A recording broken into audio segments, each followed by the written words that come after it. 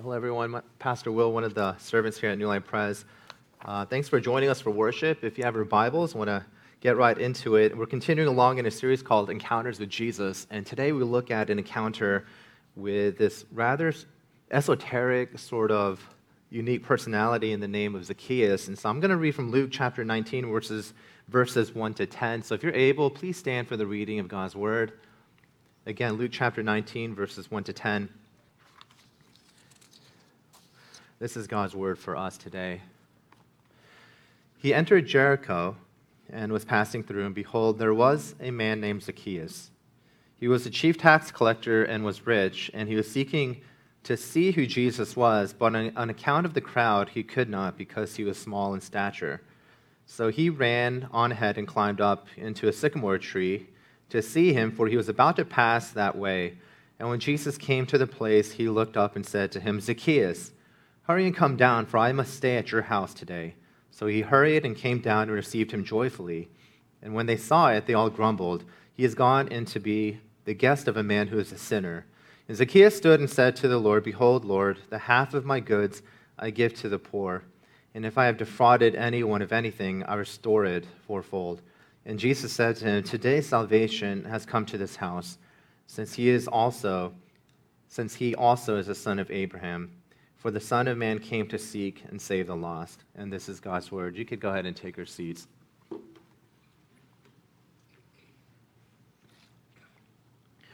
Well, as I've mentioned, we have an interesting encounter here with a fascinating character. And of course, it's a historical story, so Zacchaeus is less of a character and more just a human being. But it's a fascinating personality with a radical change in his attitude towards money and possessions. What's interesting to note is always to look at where are the different encounters that you see in the Gospels, because their placement in the storyline could give a lot of insight. And so in Luke's account of the Gospel, the last miracle or the last encounter that Jesus has before he dies on the cross is actually this encounter with Zacchaeus. And that's important because it tells us this might be the pinnacle, this might be the height of what Jesus' mission was according to the gospel writer of Luke. Because if you were here with us the past couple of weeks, when we looked at the Gospel of Mark, Mark records the last story before Jesus dies on the cross, and he records the last miracle in the healing of blind Bartimaeus.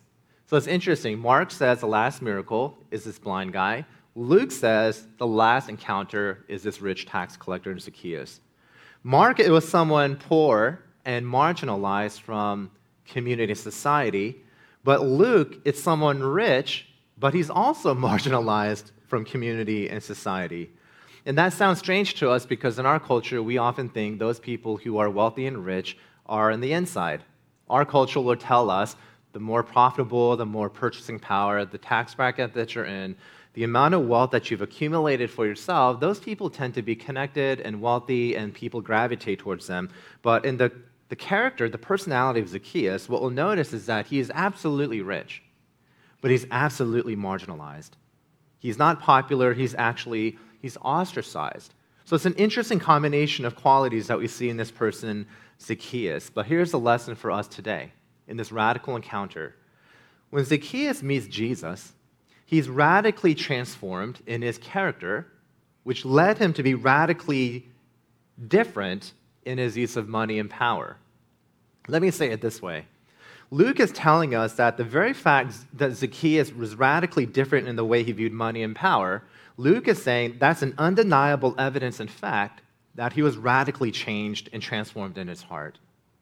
Radical internal transformation leads to radical differences in the way you view money and wealth and your possessions and accumulating all this wealth and materials for yourself.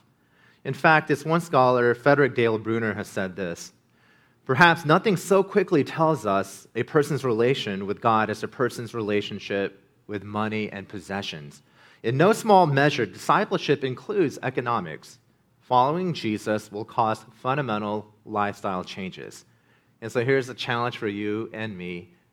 Has that change and radical impact by meeting the riches of Jesus Christ change the way you view your possessions and your money and your jobs and your power and your wealth? Because if there's one thing that God has blessed generally, Orange County and New Life Pres, and I'm not saying this is true of every member, but if there's one thing that God has blessed us that we are to be good stewards of, is going to be the amount of economic power, wealth, and accumulation that our church and members have acquired. And so this is hard hitting. We tend to not talk about money in the church because it's too sensitive. But if Dale Bruner is right, then nothing perhaps is a greater indication of your relationship with God than your relationship with money, with power, with economics, with financial stability. So let's look at this encounter. We're just going to walk through this encounter and learn a little bit about radical transformation and radical generosity. First, we're going to look at very briefly, who is this man of Zacchaeus? What was he about? What are his credentials, his resume? Secondly, we'll look at how did he become saved? Now, what were the circumstances? What was that dialogue like? How did Zacchaeus become a Christian? And then thirdly, what difference did it make? Did it change the way that he lived? One way to ask the question on the third point is, how do we know that Zacchaeus was really saved? So 3 simple categories or points. 1, who is this man? Secondly, how did he get saved? Thirdly, how do we know he got saved? How do we know that he was genuinely a believer? And so let's look at these sort of broad guiding principles about money and wealth. So first, who is Zacchaeus? Well, read with me verse 2. It shows us at least 3 qualities about Zacchaeus. It says, "Behold, there was a man named Zacchaeus. He was a chief tax collector, and he was rich." So right away, we know that Luke wants you to know this guy in his occupation and his wealth. If we're honest, sometimes that's how we engage community ourselves, don't we? You exchange business cards. What do you do for a living? You sort of size each other up. I wonder how much he makes. I wonder what his bank account is like. We don't say it outwardly, but in our hearts, we may be thinking about that just a little bit. So we sort of introduce ourselves in the way that Luke introduces Zacchaeus. Zacchaeus is actually the Greek translation of his Jewish name, Zacchaeus. And ironically, the tax collector, which was viewed in negative light, Zacchaeus, that name means pure, means righteous. Zacchaeus means just, which is a play on words. So we know 3 things about him. First, he's a tax collector. But here's what we have to understand. It is much deeper than simply saying he works for the IRS. Even if you work for the IRS, you don't really want to reveal that to other people, perhaps, because we still don't like paying taxes. But this is much worse. It's not the IRS. Actually, what Zacchaeus was is that he was viewed as a traitor. He was corrupt. Because anybody who was a chief tax collector means that you're in power because you have other tax collectors under you. But the reason that he was viewed as a traitor was because he was employed by the Roman government. And one of the things the Roman government did, which was a very savvy political move, is that when they overtook a weaker country like Judea, they would impose heavy taxes because you want to keep the weaker country financially weak. You can impose your power and culture. So the taxes that they took from the average person in traveling was enormous. They took a lot of money. And Zacchaeus, who is supposed to be on the good side, being a fellow Jew, is employed by the Roman government, taking from his own people an extraordinary amount of money. So he's in collusion with a government that was oppressive. But more so, all the historians say that all you had to do as a tax collector is give the government the minimum, but you could charge more. So even if they take 70%, they could charge 80%, and then you pocket the difference. You take that spread, you take the haircut, you take 10%. And that's why you could be really corrupt, because depending on the person, you could take extra money. And that's why Zacchaeus wasn't just a tax collector following GAAP laws or the IRS laws. He was somebody in collusion with an oppressive government, and he was corrupt himself. He defrauded people. He would take above and beyond what was required by law. That's Zacchaeus. He wasn't just not generous, he was corrupt. And further, when you look at verse 2, he wasn't just the chief tax collector, and I mentioned this, the qualities of his characteristics makes him a very weird character. He sort of doesn't fit any model or mold.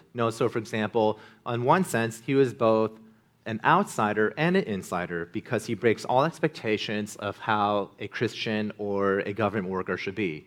So for example, I mentioned this, the fact that he was rich, you would automatically think he tends to be on the in crowd. Because when you read the Gospels, rich people, they seem to be the connected ones, the people connected to power. So he was rich, so you think that he would be automatically an insider. But actually, the crowds say that he's actually a sinner. And usually when they say sinner, that's usually relegated to people who were low social status, those who were prostitutes, those who had no home, no connections, maybe they're mixed breeds, but he was a pure Jew. But the reason that he was a sinner was because he was a tax collector and inclusion in the oppressive government. So he's rich, which normally we think, well, he's connected on the in crowd, but then crowds say he's a sinner, which you normally associate with people who are not rich. So it's a weird combination of characteristics. He's economically in the upper class, but he's socially on the lower class. He has high financial capital, but he has low social capital. He has a high tax bracket, but he's on the low social caste. And I think that Luke brings his character as the last encounter before Jesus dies to say that the gospel speaks to a wide variety of people, that everyone needs to be saved. It tells us very plainly, you're never rich and powerful and successful enough that you don't need Jesus. But at the same time, you're never bad enough that it's impossible to be outside the reach of Jesus. Zacchaeus was rich, but he was a social outcast. He had power, but he abused it, and therefore he was somebody who had no friends. Now I imagine, or maybe guessing, some of us may be like Zacchaeus in the sense, maybe devoted your entire life to being rich and to being successful, but you find at the pinnacle of your career, I don't have any friends. I don't know who my real friends are. No, that's the book of Proverbs. Once you're wealthy, all these people come to you. You don't really know who's coming for you or coming for your stuff.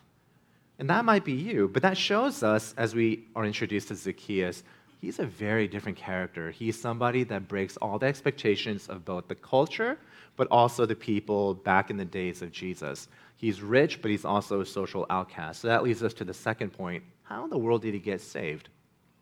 How will you and I get saved? Well, it's an interesting set of circumstances.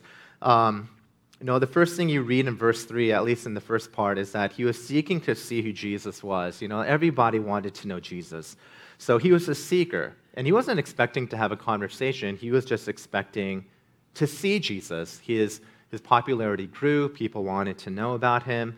He was performing miracles. He was making the religious elite angry. So we know that at least that Zacchaeus was curious and that he was somebody that was eager. He was seeking to see who Jesus was. Now, Tim Keller has wrote this Bible study in a curriculum that he called Generosity. And one point that he makes in this one section of Luke chapter 19, in this booklet, and by the way, if you want to read it, I have a copy for you. He says very insightfully that in his opinion as a pastor, those people who tend to seek, who are in a desperate situation, are actually in a worse possible circumstance than those who are seeking Jesus, who are not in a desperate situation. Because what he means by this, he says, if your life is falling apart, it's really maybe not the best time to go looking for Jesus, because at that point you're so desperate that you actually become gullible. You'll believe in anything. If your life is falling apart, if you're facing stage 4 cancer, if your marriage is on the brinks, if your child is a runaway and has left a family, if you're in financial distress, when your life is falling apart, what he's trying to make in this point is to say that oftentimes may not be the best way to look for Jesus, because you're just looking for anything to save your life. It's not as authentic and genuine. A little bit harder to authenticate, because you're not looking to see who Jesus is. You're looking to see what Jesus can give you. Can you cure my cancer? Can you get me a new job? Can you bring my child back? Can you make my spouse be a little bit more gracious and thoughtful? So it's a little bit harder when your life is falling apart to seek after Jesus, and that's why it's all the more interesting to see that Zacchaeus, his life isn't falling apart. His life is fantastic. Well, yeah, he doesn't have any friends, but that doesn't seem to bother him, at least in the verses we've read. He's in power, and he has a lot of money. Life is really good for him. So he's eager and curious, but his life isn't falling apart. So it tells us he might be in a better stage and a frame of mind to really engage who Jesus is. Let me figure this guy out. What is Christianity about? He's a little bit more sober. He's eager and he's curious. Because when your life is falling apart, you're much more concerned about what Jesus can do for you rather than who Jesus is, and it's not really a great relationship.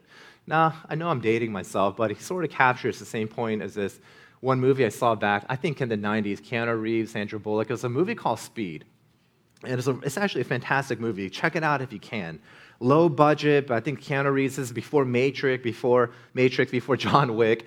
And he's basically a cop. Long story short, he, through this miracle, saves this character played by Sandra Bullock. And as they sort of get casted out and thrown out from the bus, she has this one line at the end of the movie that people sort of harped on. And she said this, as they looked into each other's eyes, escaping a near-death experience. She says, relationships that start under intense circumstances never last.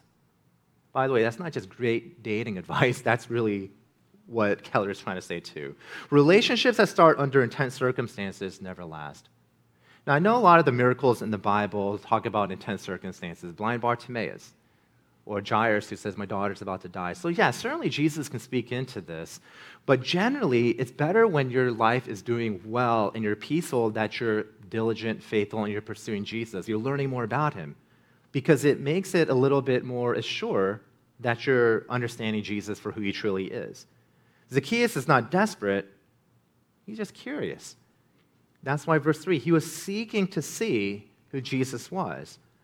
And so what did Zacchaeus do? Well, he goes to the crowds, but verse 3 also says, on account of the crowd, he couldn't see Jesus because he was small in stature. In other words, he was a small guy. He was probably short. Some scholars, I don't know where they get this. He was probably like 4'10".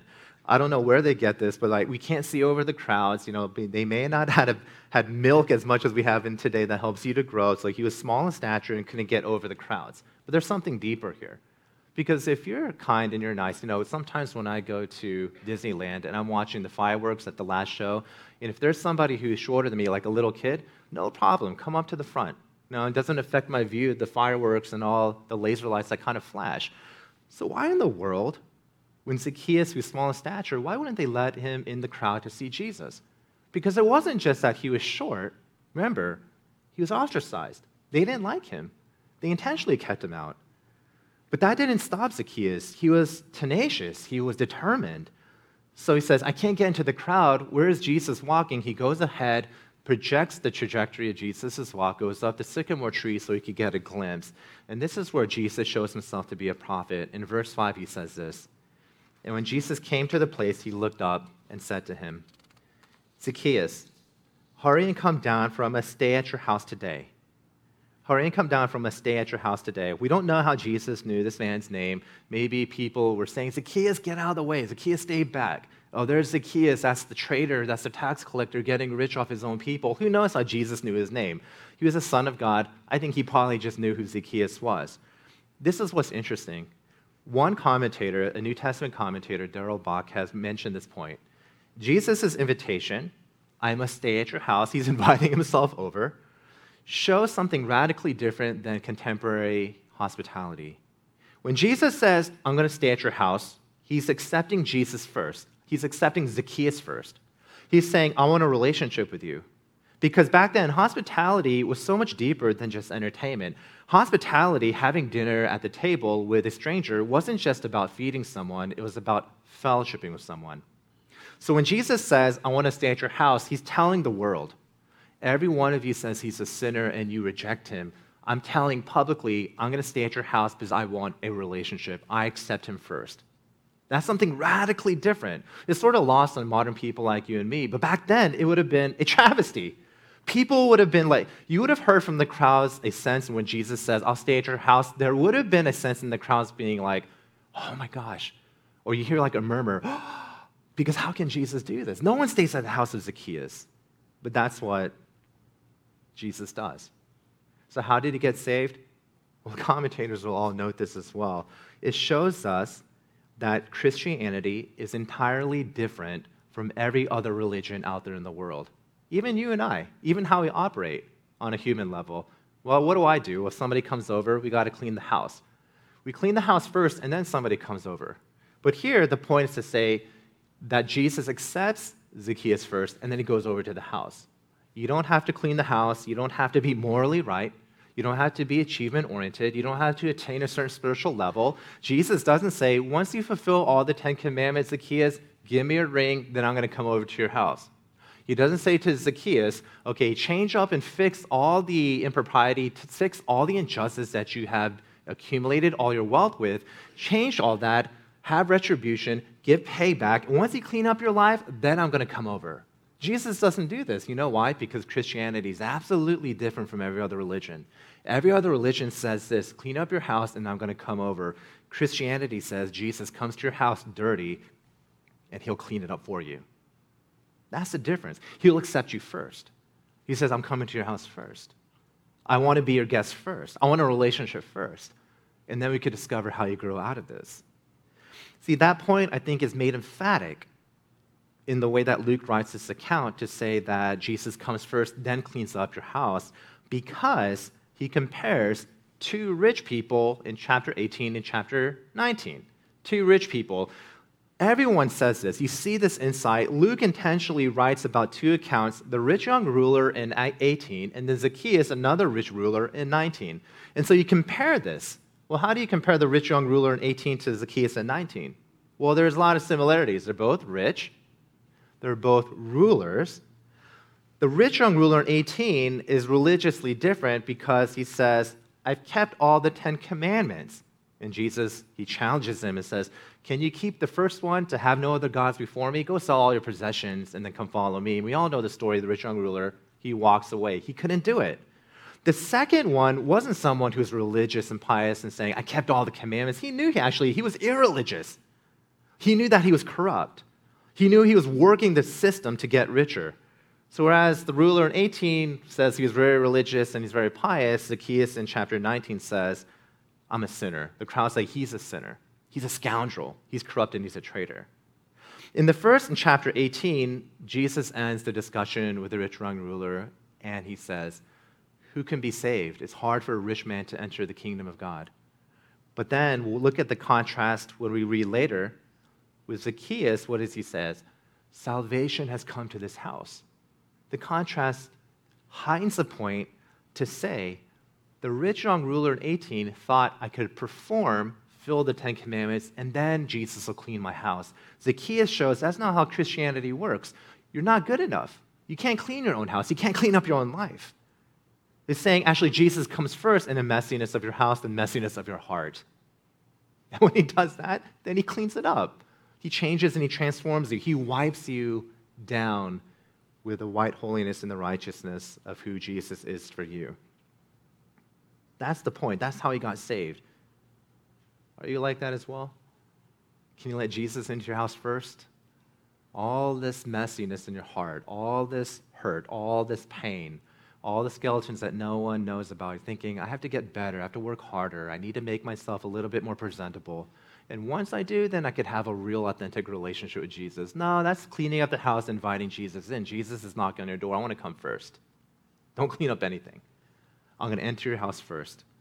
Because Christianity is a religion of grace, not a religion of performance. Let me hammer this point home, and then we'll end at point 3.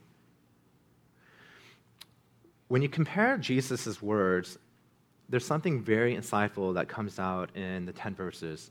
In verse 5, Jesus says to Zacchaeus, I must stay at your house. And then after he becomes saved, in verse 9, it says, today salvation has come to this house. He's talking about himself in the third person.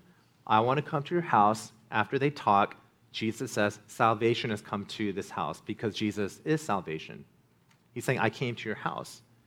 Everything else says, you want salvation? You got to work hard and be a better husband, be a better wife, a better child, a better worker, a better tither, more merciful. Religion will always say, you got to keep doing more and more and more.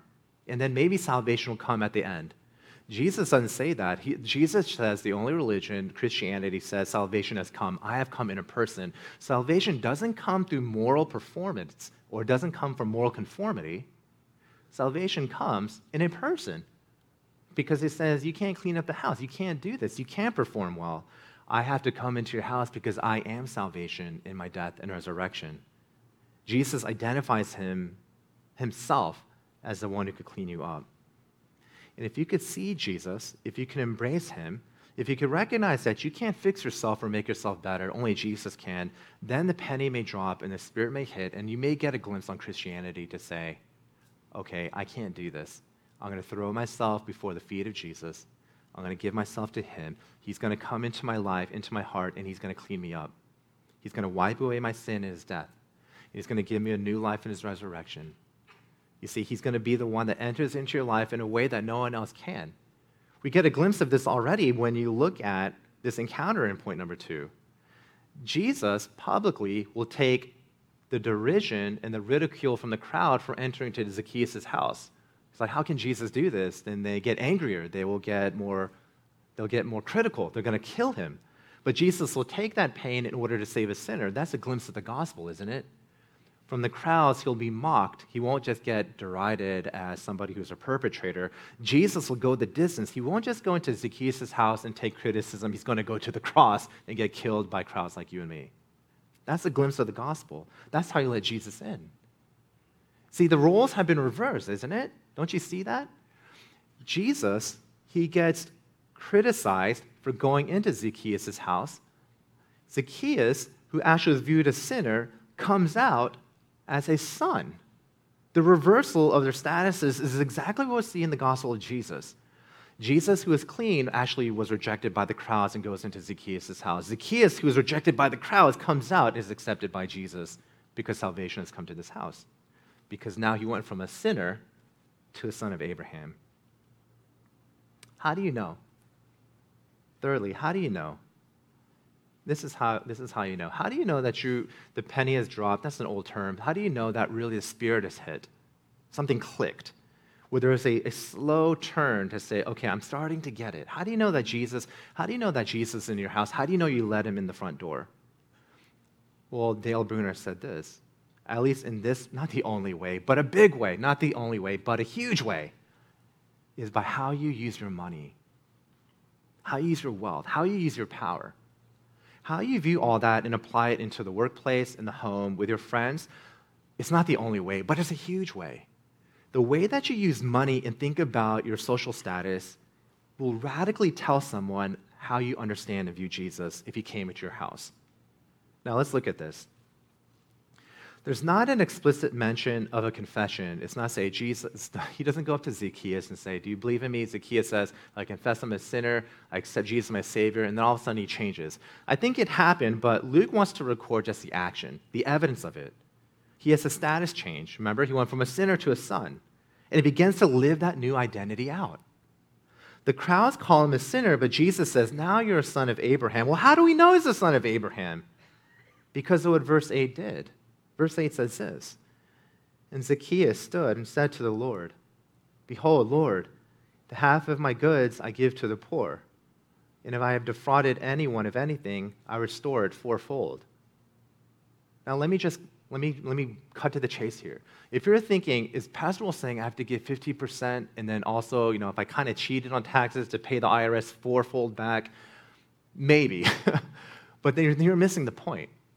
See, once you read verse 8 and you apply Zacchaeus to yourself, if you read verse 8 and apply it as an accountant, then you really haven't gotten the point.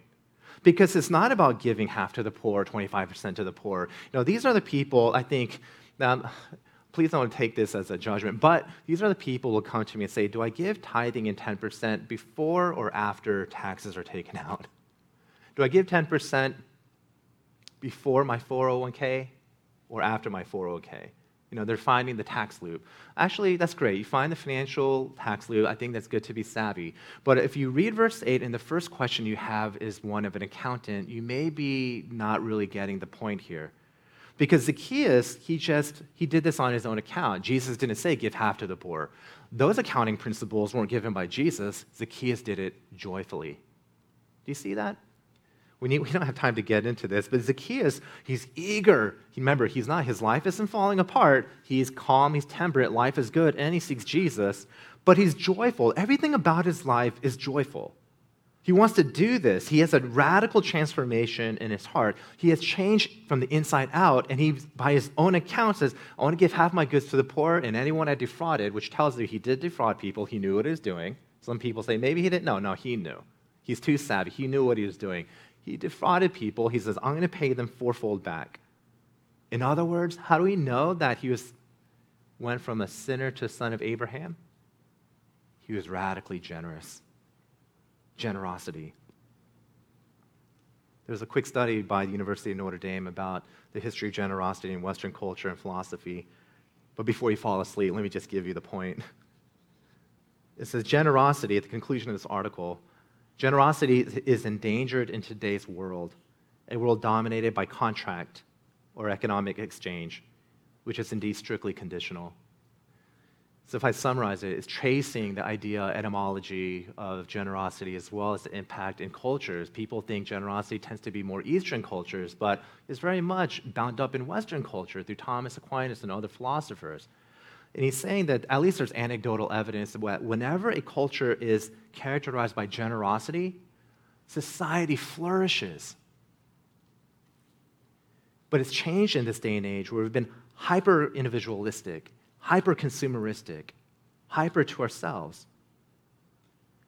Generosity is endangered in today's world, a world dominated by contract, economic exchange, which is indeed strictly conditional. Now, this historian that I've referenced before, Ken Latourette, once had said, one of the radical ways that Christianity spread in the days of the early church, there are a lot of ways. There's a lot of reasons that Christianity spread. It exploded like wildfire in the days of the New Testament. There are three things at least they say. One was Christianity's sexual ethic, a monogamous, really heterosexual relationship between a man and a woman. That was the first thing that was really different from the promiscuity of New Testament cities. The second was that Christians kept going to church every Sunday. You ever think about that? Because what is one of the biggest profitable days in the week? Even back then, it was Sunday. So when Christians went to church on Sundays, they wouldn't open up their businesses. It was the same situation. Supply chains would be affected. So the non-Christians would complain to the Roman government, hey, those Christians, they're not opening their business. I can't get materials to do my business. So they would criticize and complain about Christians. But that was why it was radically big. Because Christians kept going to church, showing where their allegiance really was. You know what the third one was? They were radically generous. There's even like Tatian, these church historians that will talk about these officials and church fathers saying, from a non-Christian perspective, these Christians who follow the way are so different because they help the poor who are not even their family. They'll give their money away to people who are in need in their communities. And that was something so different, and they saw this radical generosity that allowed Christianity to explode. What about you and me? What about us? Have we let Jesus into the house that led us to be radically generous in our lives? In our lives. Tertullian once said this, and so it is that when a man walks along a road, the lighter he travels, the happier he is. Equally, on this journey of life, a man is more blessed if he does not pant beneath the burden of riches. No, he just put it more eloquently. It's better to give away than to keep everything for yourself. It may lead to a happier life. Friends, I know this is hard-hitting. It's just a question. Has Jesus come into your house? Have you opened up his heart? Is he into your house? In our discipleship curriculum, Gospel Formations, it says we have managed to do something that the early Christians would not have thought possible. We have made Christianity safe, middle class, and comfortable. And friends, I'm right there with you. I'm not standing above you, even though I'm physically above you on the stage. I'm right there with you. Materialism, money, so we're in this together. Have we made Christianity safe, middle class, and comfortable? Now, for some of us, it's easy to give 10% away because it doesn't make a difference. For others of us, you give 2% away, and it changes your life. And I think what the gospel is telling us is that we be radically generous because it changes our life. It makes us different and joyful to do this. So do you read verse 8 as an accountant, or do you read verse 8 as a son of Abraham?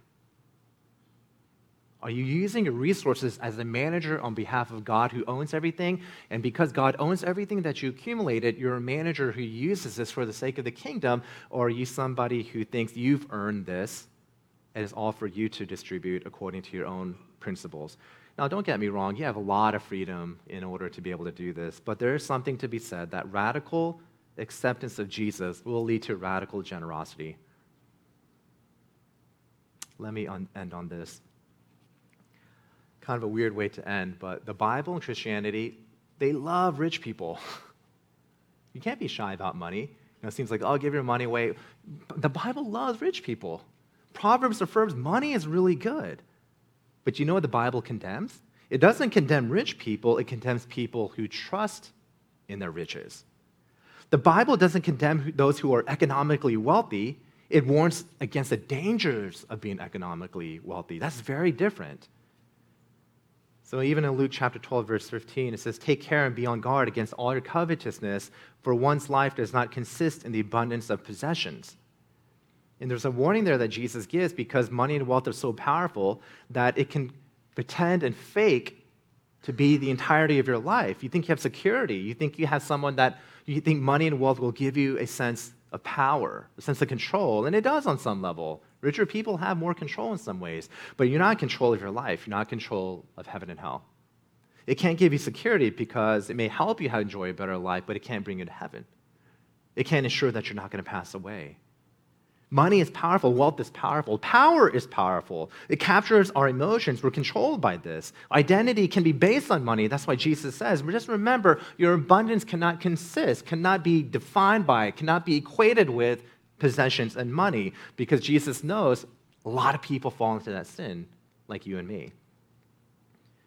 There's lovers of money, we daydream about it. There's trusters of money to have control and security in our lives. There's servants of money because you just want a little bit more. But if and only when you let Jesus into your life, as it says in 2 Corinthians 8 and 9, do you not know that you are rich in Jesus? Ephesians chapter 1, do you not know you have every heavenly blessing? So that then and only then, if you let Jesus into your life first, because salvation has come to your house, changes you from the inside out, then and only then you'll be radically generous with your possessions, with yourself, with your money. Because at the end of the day, when we realize that God just didn't send his son Jesus to die for you, but God gave his son out of generosity. It was costly. How generous was God to give his son? It was a costly gift.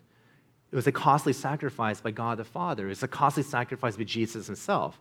If you get how radical, universally different, and generous that cost was, then slowly, day by day, you will also become radically generous in the way that you think about money and your time and your gifts and even yourself.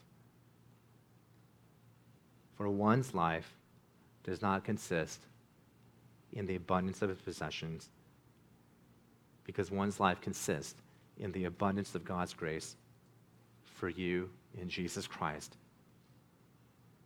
who today says, salvation has come to this house. Let's pray. Lord, we thank you so much for your word, and thank you for the riches that we see, and see first and foremost, God, that you're so generous to us, even having life and health and abundance and houses, apartments and condos, or whatever it may be. All things are so good. We thank you for that we can embrace and use it for your kingdom and glory. But every one of us, God, every one of us, teach us what it means to be radically generous, joyfully generous, selflessly generous, because it's not just a model we follow, but it's a new identity we've been given to live this out for the sake of your kingdom and glory. Thank you so much, God, and pray this in Jesus' name. Amen.